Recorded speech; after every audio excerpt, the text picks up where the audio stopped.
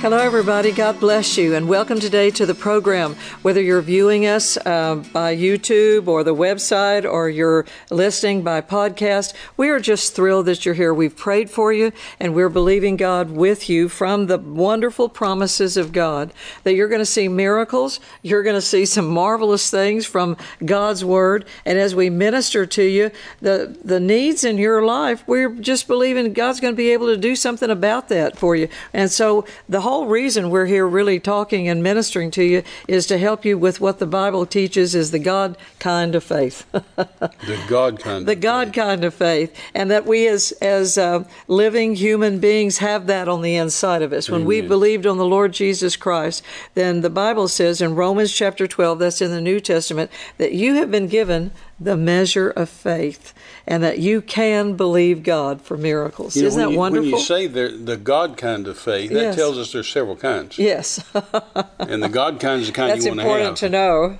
Jesus said in Mark 11, he said, have the faith of God. The faith of God. Or have the God class of faith, or the God type of faith, right. or the God kind of faith. That's right. And he actually said, King James just says have faith in God, but in the margin, it says have the God kind of faith, because there is a God kind. Isn't that wonderful? That we're not left out. God hasn't just said you happen onto the planet with no provision in mind for you. That there was just this careless, life given into the earth, and then that there has been no promise or no provision or no plan for your life. And yet this whole book is about God's plan for your life. Amen. Amen. Isn't that wonderful? It not only tells you there's a God kind.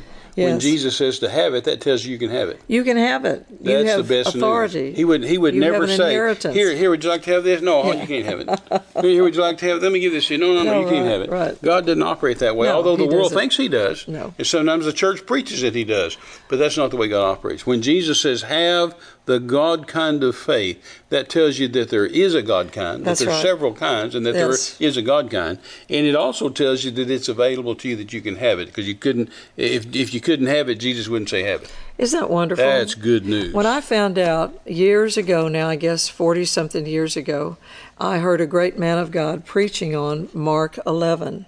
Mark, the story of Jesus coming and walking with his disciples there, and they came upon a fig tree, and then that whole story ensues, explaining to the church of the Lord Jesus how we can live by faith, how we can say to mountains or problems that look like mountains, whether they're actual literal mountains or they're figurative or there's some crisis in your life, that the Word of God teaches you literally through the ministry of the Lord Jesus there how to say to mountains, how to talk to problems. Absolutely. And that changed my life so amazingly that Jesus said, like you just said there, darling, that we could have the God kind of faith. And then he demonstrated it. But I had been raised in a wonderful Christian church, and there was this kind of conflicted concept that you weren't sure that when you had a problem or when something came into your life that seemed detrimental to it, that you weren't sure if it was God that sent it or if it was the devil or some person or something that you had inherited in your physical body as a sickness or something like that. You just weren't sure how to get rid of it. And that how to get faith, and everybody would say, well, have faith. And I would always ask my mother, I just want to hold up a big sign. I was like in the 9th grade, I remember saying that to her. I want to hold up a big sign that says, how? Mm-hmm. How do I get that? That's really the difference in preaching and teaching. Right. Because we grew up in an age where everybody preached. Right. And there's nothing wrong with preaching. It's great. Right. But preaching doesn't tell you how. Preaching tells you to do it. Preaching says, have faith. Right. But whenever you yeah. teach, you stop and it's like being in school, and it's line upon line and precept upon precept. That's and you take a scripture and you put it up there, and then you break it down and say here, this tells us to have faith. Now here's how you have faith. Here's how you do this. And Jesus demonstrated that whole chapter of Mark 11 is so powerful. That's it really is. That's a verse really talking about. Is. Where Jesus and his disciples had spent the night in that little town of Bethany, walking distance to Jerusalem, and they had spent the night with their dear, dear friends, with Jesus' dear friends, Mary and Martha and their brother Lazarus.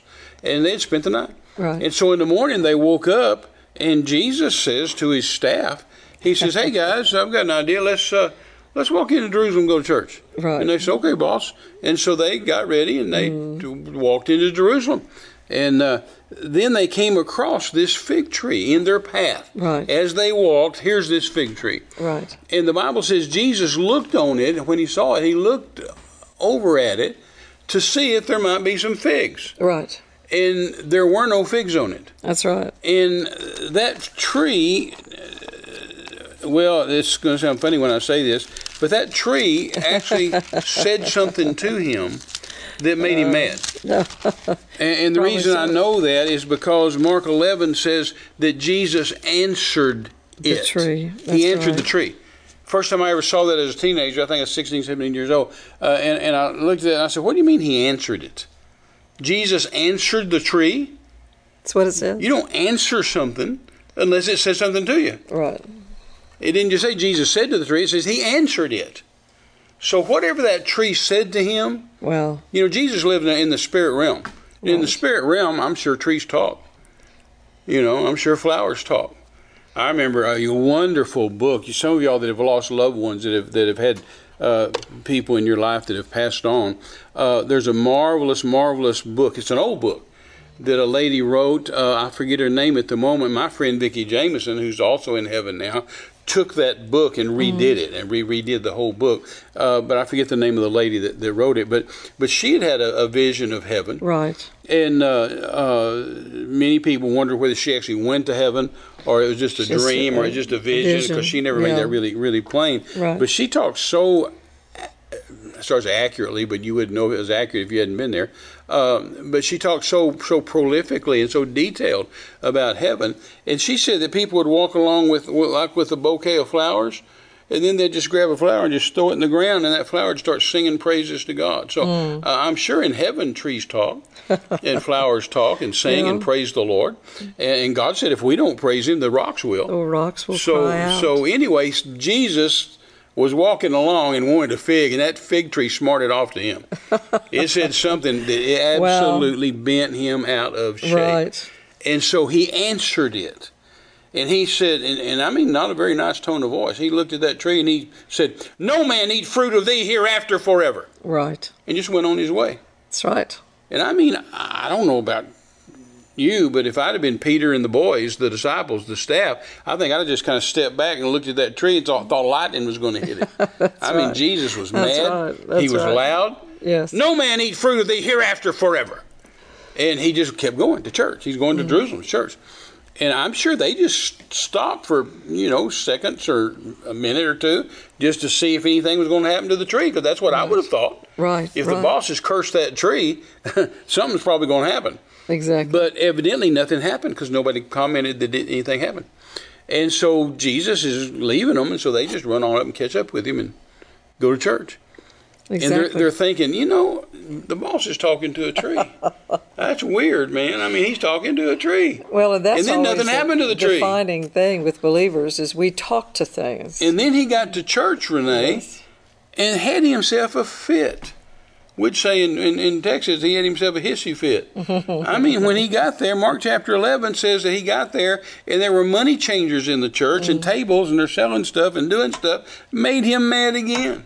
I mean, he's not in a good mood. And so he kicked over the money changers' tables. He ran them out of the church. Right. Get out of here. And then it says he made a whip. That's amazing. You ought to read Mark chapter 11. It says he made a whip. It's powerful stuff. And hit them with it. Right. Can you say lawsuit? And so he ran them out of church. Can you imagine Peter and the boys saying, "Man, the boss is having a bad hair day." I mean, first he's talking to a tree. Yeah. And now he's running people out of church and hitting them with a whip. Wow. And after he got through running them out of church, and he just straightened his collar, and set everything back up right, and said, "Y'all come on in, I'm going to teach." And he stood up and taught. And so then when it got late, they walked back to Bethany to spend the night again with Mary and Martha and Lazarus. Right. And walking back, nothing had still happened to the tree. Don't you know when they got to that tree? course, they took the same road in as they did out. They wasn't taking two different trails. And so when they passed that tree, don't you know Peter was looking at it and examining it? Don't you know those other guys were looking and examining That's it? Old Thomas was saying, I don't believe it. And nothing happened to the tree. If there had something happen to it, somebody would have said something about it, especially Peter. And so they got on to Mary, Martha, and Lazarus' house, spent the night. Got up the next morning, they're hoping it's going to be a better day. And the boss says, hey, guys, I got an idea. Let's go to church. Don't you know, they were saying, oh, Lord, no, not again. And so they said, sure, boss. And so they got up and they walked back to Jerusalem to church and passed right by that tree again. Right. Only this time when they passed it, it was dead. That's right. And Jesus did not say it. You read Mark 11, it doesn't say Jesus called to their remembrance. Jesus said, look, guys, Jesus said, thank God the tree. No, Jesus said nothing. No, that's right. He just walked past it because he believed it was dead yesterday. Yes. He believed it was dead when he spoke out of his mouth. Out of his mouth. See, he's going to teach them something here. Because later he's going to get to the point of have faith in God. Right. This is how you have faith. What I did yesterday is how you have faith. And so he said nothing about it. He just walked past it. But Peter, the Bible says, Peter, calling to his remembrance, said, Master, look or behold, the fig tree you cursed is withered away. And Jesus said, well, duh. You know, Jesus just stopped and looked at him and he said, well, have faith in God. Have faith in God. Have the God kind of faith. So have simple. the God type of faith. Have the God class of faith. How I did that was the God kind of faith. That's right. And then he went right on into verse 23 and told them how the God kind of faith works. He said, for whosoever. Whoever. That means anybody. Man, woman, boy, girl. He said, so whosoever shall say to this mountain or to this fig tree, be thou removed and be cast into the sea, and shall not doubt in his heart. Doubt what? Doubt the thing that he saith. Shall not doubt in his heart that the thing he saith shall come to pass. Then he shall have whatsoever he saith. 3 times he uses the word say. That's right. Only 1 time he used the word believe. So really you only have to do 1 time that was so revelatory as much believing as you do saying. You have to say stuff more than you have to believe it. You only have to believe it 1 time, but he said it 3 times. That's right. That's just amazing to me. When I heard that minister preach that you have to say 3 times more than you believe, because once you believe in the heart, you've settled that. Yeah. But then the fight is over what you say. And the fight's not in the heart, the fight's in the mind. Fight's in the mind, and it's you being able to say out of a confidence in the heart that what you say will come to pass. You will have whatever you say. So he says to say it. That's right. You have to say it. Then he says to believe what you say will come to pass. Right. Then he said don't doubt in your heart. Now he didn't say anything about your head, because you can't stop your head from doubting. Your head's going to doubt. Sometimes your head's going to run wild. Yeah. That's why you have to speak, because you can't think one thing and talk another. Yeah. See. And the more you say it, the more you hear it, and your eyes will read it off the pages, and you can overcome a runaway brain by saying the word of God out of your mouth. Sure. So when you talk, when your head's beginning to doubt about your healing or your marriage or your kids or your whatever it is in your life, your head's doubting, start saying the word of God. Yeah, out loud. Because once you start saying it, then your brain has to stop and hook up with what you're saying. That's right. Instead of doing its own thing. That's right. And so Jesus said, have faith in God. Have the God kind of faith. Have the class of faith that God has. Have the type of faith that God has. For whosoever shall say to this mountain, be thou removed and cast in the sea, shall not doubt in his heart. Doesn't say don't doubt in your head. It says don't doubt in your heart. That's right. The thing you saith shall come to pass. Then you shall have whatsoever you saith. And then he just went on, left them. Because now Jesus didn't think it was weird to talk to a tree. The disciples thought it was weird. Right. People today think it's weird. But Jesus didn't think it was weird to talk to a tree, because he was there in the beginning when God created the fig tree by speaking. If you go back to Genesis 1, verse 3, verse 6, verse 9, verse 14, verse 20, it says, and God said, and it was so. That's right. He wanted to create the trees, the herb-bearing trees. God said, and it was so. He wanted to create the sun, the moon, the stars. God said, and it was so. He wanted to create the oceans, the water, the whales, the creatures of the sea. God said, and it was so. So Jesus was there That's right. And he saw that fig tree, the fig trees, plural, he saw them come into existence out of nothing. He saw them come into existence by the spoken word of God. That's right. So he didn't think it was weird to kill the tree by the same power that created the tree. That's right. He thought the same power brought you in the world take you out. My daddy called you into existence. I'm going to kill you dead by the same power. And so he spoke to the tree, no man eat fruit of thee hereafter forever. Right. Now see, that's an act, and faith is always an act. Right. That's an act of the God kind of faith. Now what if Jesus had spoken to that tree and said, no man eat fruit of thee hereafter forever, and then they walk by that tree next month and there's figs growing? Yeah, good question. See, his disciples had left him. I would have. I said, well, you're nuts. If you're talking to a tree and told it it's not going to grow figs, and then here I am eating a fig off of it, right. you got a problem. No. Jesus knew it was dead the instant he spoke it. He knew that no man would ever eat a fig off that tree. That's the heart kind of faith. So that's the kind of faith God has. Right. And when Jesus spoke it, he considered it done. He didn't have to wait to see if it would die. Yes, that's right. Now they saw it the next day. It was dead. The Bible says it dried up from its roots. Right. But Jesus didn't wait to see if it was dead. He knew when he spoke it was dead. And that's the God kind of faith. No, that is. And he demonstrated that. See, part of faith is committing yourself. Yeah. So when Jesus spoke to the tree out loud, yes. Actually, when it says there, when it says, no man eat fruit of thee hereafter forever, the next 5 words I've said for many, many, many years are the most important words in the Bible. It says, and his disciples heard it. That's right. So in other words, that tells us that Jesus spoke out loud to the tree. He didn't think to the tree. He didn't mutter under his breath to the tree. He didn't pray and say, oh God, please kill that tree. No, he spoke loud enough to the tree, loud enough that his disciples all heard it. All 12 guys heard what he said. They sure so did. Now, what does that mean? It means he's committed. Right. Now something must happen to the tree, or these guys are going to leave him. These guys are going to get in doubt and fear and unbelief. That's Amen? Right. So every time we operate in faith, there's an act and a commitment. I mean, you get out there on that limb and you saw it off, knowing that you're going to still just stay there. Yeah, right. It's those absolute things that Jesus showed us by example, that this is how you act in faith. And he literally lived that out, acted that out for us, that he believed in the heart the tree was dead. Right. He didn't doubt that, said it with his mouth. He walked on and did his business there in Jerusalem, came back, in faith, and there wasn't committed this, himself. Exactly. There wasn't this shock concept of, oh my goodness, look, the tree is dead. No, right. There was an absolute response out of him in faith when he said, have the God kind of faith. No, absolutely. In other words, don't live just by what you're seeing here, right. But live by the fact that what you say, if you believe it, you say it to the mountain. Don't doubt in your heart, but believe that what you say. Yes. And that's so wonderful, Terry, based on the Word of God. I mean, you're not just going to say, I'm not going to sit here and say this mountain, this microphone, be gold. I call you gold. Turn into gold. That's not going to work because it's not in line with the Word of God. Right. What Jesus did was in line with the Word of God. You know, it reminds me, Renee, of the very first year that Jackie and I moved to the mission fields. We moved down to Oaxaca, Mexico, and I've said for many years, Oaxaca's not the end of the world, but it's certainly visible from there. And we came home the first Christmas, and then we didn't have any money.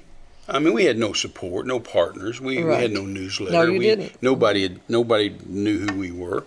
And we hadn't met you guys yet. We met y'all the following Thanksgiving. Right. And but we came home, and it was Christmas time, and we had no money. And so all my growing up years, since I was a little boy, my dad or my stepdad painted signs. He ran a chain of grocery stores for a living, but he also was a professional sign painter. And every Christmas time, he would go out and paint Christmas signs on gas stations and barber shops and beauty shops and grocery stores. Anything that had a plate glass window, then he'd paint signs on it. Merry Christmas, Happy New Year, Happy Holidays, candy canes, poinsettias, snowflakes, just bells and so I did that with him from the time I was a little boy. I'd paint. He'd have me help him. And so I grew up painting Christmas signs. And he always made lots of money for Christmas. That's where we got our Christmas money. Right. And so I grew up doing the same thing. And as I got to be a teenager, then I split off from him and did my own Christmas signs and made my own money. Yeah. And then when I married Jackie, I taught her to paint Christmas signs, and she and I'd go out every Christmas and paint Christmas signs. You know, we'd go out. I mean, even as long ago that was, we'd make $10,000. You know, for Christmas. Well. And then when I got drafted in the Army. Well, even in the Army at Christmas time, we were stationed out in El Paso, Texas at Fort Bliss. She and I went out in El Paso and just painted Christmas signs and made a whole lot more money than the Army paid me. Yeah, right. And so we came home for that Christmas. And my mother came over. And she said, "Hey, darling," she said, "while you're here for Christmas," she said, I talked to the guy down here at the grocery store, and he'll hire you to come down and work at the grocery store and let you make some Christmas money." And I said, "Oh, that's sweet of you and sweet of him. I appreciate that, but no thanks. I've got a job." And she said, "What are you talking about?" And I said, "I'm in the ministry. I work for God, Son and Company." And I said, "I've got a job. Thank you, but I appreciate it." And she said, "Well, do you think you're too good to work?" And I said, "You know me better than that. You watch me work since I was a little kid. I went to work in public when I was 13 years old, started my own business when I was just a teenager, used to unload train boxcars full of produce and start a produce company." I said, you know I'm not scared of work. And just made her mad, because I didn't take the job. She left there, and a few hours later, my pastor shows up, which happens to be Jackie's uncle. Right. And he says, "Hey, kids," he said, "while you're here at home for Christmas," he said, "I talked to a guy down here at the car dealership, Brother So-and-so, and he's going to let you come down and sell cars so you can get you some Christmas money and have some money." And I said, "That's so sweet of you. I appreciate you doing that, and I appreciate him making the offer, but no thank you. I've got a job." Made him mad. Made my pastor mad because I wouldn't go. And so he left. She left mad. He left mad. And I went into to some boxes that we had packed up and left at home when we moved to Mexico. And I went and dug through these boxes, and I came out with these paintbrushes. And I had some paintbrushes, Renee. In fact, I've still got them. I've showed them to you. I had some paintbrushes that were Russian red sable. I mean mink. Right. They're soft, man. You rub them on your face. That mink, that's soft stuff. And I brought those out, and I remember Jackie sitting on the couch, and I brought those brushes out, and I'm just feeling the bristles, feeling that mink. And I said, "Darling," I said, "I'm not afraid to work." She said, "Well, I know that." And I said, "You've worked with me side by side, and we've painted Christmas signs." And I said, "We could go out right now and make $10,000 painting Christmas signs." And she said, "I know all that, Terry. I just don't understand why you won't do it." And I said, "Well, here's why I won't do it." I said, "If we come home now and paint Christmas signs and make money, and then Christmas is over and we go back to Mexico," I said, "What am I going to do when the money gets tight down there?" Right. I'm not allowed to work. I'm an illegal alien. I can't get a job. It's illegal to have a job. Exactly. I said, "What am I going to do when the devil puts the screws and the tighteners on our finances? Am I going to say, hey, you stay here a month, I'm going to run home and paint some signs?" Right. And then I come back with some money, and then the devil tightens it down again. I say, "You stay here, I'll run home and get." I said, "Am I going to every time the devil creates a fire, am I going to run home to put it out?" Exactly. And I said, "I'm not scared to work. You're not scared to work. We could go out right now and make money. We know we could." But I said, "I refuse." When we went in the ministry, I said, "I refuse to work a job for money." Right. I said, "I don't mind working a job. I'll go paint a sign if somebody needs me to and not charge them a dime for it." But I said, I'm not going to work for money ever again. I work for God's Son and Company, and they pay quite well. Now, see, that's not a I'm too good to work thing. No, that's right. A faith. I was moving and trying to learn how to move in faith, because I thought if I break down now.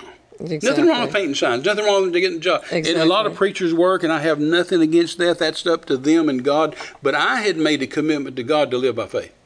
I had made a commitment to God that I'm going to trust you. I believe your word works. I believe that, like David said, I've been young and now I'm old, and I've never seen the righteous forsaken or his seed out begging for bread. Such a good verse. And I trust you to support me. That's right. And pay me as I work for you.